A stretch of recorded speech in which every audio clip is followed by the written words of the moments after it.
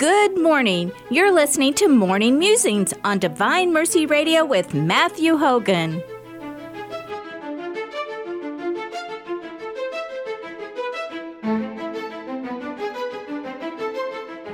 And now, here's Matthew. Good morning, everyone. Welcome back to Morning Musings. Today I finished the segment with Katie Hamel, and here we go. One day at a time, right? Yeah, for real. So then the other thing that would be kind of really cool is you made mention to a couple different stories that sounded really amazing in the process of your working. So maybe just would be really fun is what are some of the moments where you felt especially blessed or some of your favorite moments from working on these publications? There's just been some stories that I've that I've been able to work with people, and I think the best thing was seeing how amazing God can be. So one of the stories that was the most difficult for me to work on, but also like the most powerful, my sister actually wrote a story for one of the faith publications, and she shared her journey of her difficulties following a pretty traumatic car accident and the injuries that came with that. And so I already knew, I knew what the details of the story were. I knew where the story was going to go. But as I read it, I got to see my sister, who I've known my entire life, in this totally new light as she shared her heart with the ways that God has moved in her life. And it was one of those things, as I read her story, I thought, wow, she's amazing, but God is amazing. God has done all of these wonderful things for her. And I look at her story and I look at other people's stories, like the one that we did recently on Cecilia Graff. She was a little girl that passed away tragically in a car accident several years back. And I read these stories of these tragic things that have happened to these people. And I see that they can still love and they can still hope and they can still trust in God. And I think that is so powerful. And so when I get to work on these stories and when people invite me into these hard parts of their life, but they're still happy and they're still joyful and they still love God, it makes me love God even more. It makes me fall more in love with my faith to know that we can get through anything as long as we continue to lean on and trust in God.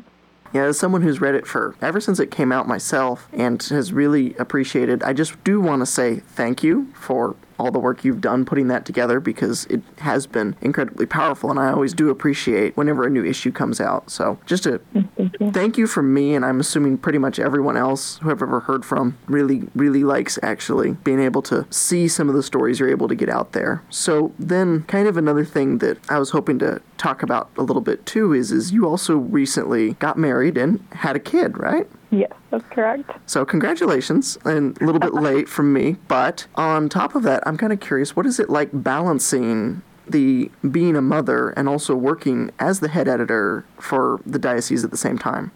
It hasn't been the most easy thing. I was kind of naive. So I got married in February 2022 to my husband, Nathaniel. And then in January of 2023, we had our first son. His name is Ignatius. And I love him. I am in love with my role as wife and mom. It's better than anything else. It's better than being a writer, is being able to love my husband and love my child. But with that being said, before my son was born, I was probably a little bit naive. I just didn't realize how much having a child changed everything. And also I didn't realize how long it takes you to actually feel like yourself again after the baby is born. So before I had him, I was like, I can do it all.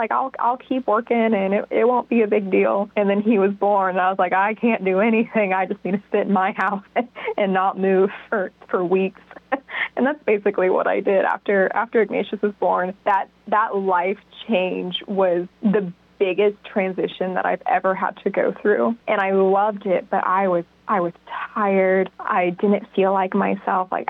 Everything that happened with his birth was really transformative to me. And it took me several months to kind of get back to myself, in my own headspace again and emotionally, just to accept the change. So then I was on maternity leave for about 9 weeks. And then when I came back, it was easy in the sense because my son was only 9 weeks old. So for the most part, all he does is sleep and eat and lay in one spot on the floor. So that was kind of nice. I wasn't chasing a toddler around. But as the months have gone by and he's starting to get more mobile and he's starting to be awake more often and he's starting to want me more, like he recognizes who I am and he might not need anything per se, he just wants to be held, which I love doing. But with that, with him growing up and becoming more mobile and becoming more of his own person, it's been harder to stay on top of everything because I'm balancing being his mom full time, which is the most important thing, and then writing for the diocese, which is also really important. I think it's such a beautiful mission. So balancing those two things has been hard, and it's required that I make some changes with my work. So before, I'd sit down at my desk at 8 and stay at my desk until 5, whereas now I work when I can. So if I get up at 6 and Ignatius is sleeping and the house is quiet, I'll go work for a few hours, and then he'll wake up and I'll take care of him and play with him and make sure he's happy and get him fed. And then when he takes a nap, I go back to work. Or if he's playing and he's content, I'll work then. But now my day isn't 8 to 5 in the desk anymore. It's 6 a.m. to like 10 p.m., hit or miss, when I can actually get the article done. So that's been a challenge, but it's been doable. And what has really helped is my husband is so good with our baby. He if I had a rough day, if the baby was crying and Nathaniel comes home, I'm like, all right, I need to get this done. I need you to help me. And he'll do whatever I need to help me with my writing because he's so supportive of my work with the diocese, and he knows that I find so much joy in what I do. So he wants me to be able to have that. And he's been amazing at helping parent our child, which is our child together, but then also really supporting me in both my role as mom and my role as writer. Yeah, so I think a good follow-up to that might be, to kind of bring everything kind of full circle, would be, what would you say to someone who's uncertain about their vocation and maybe thinking they might not be able to balance it all or make it all work?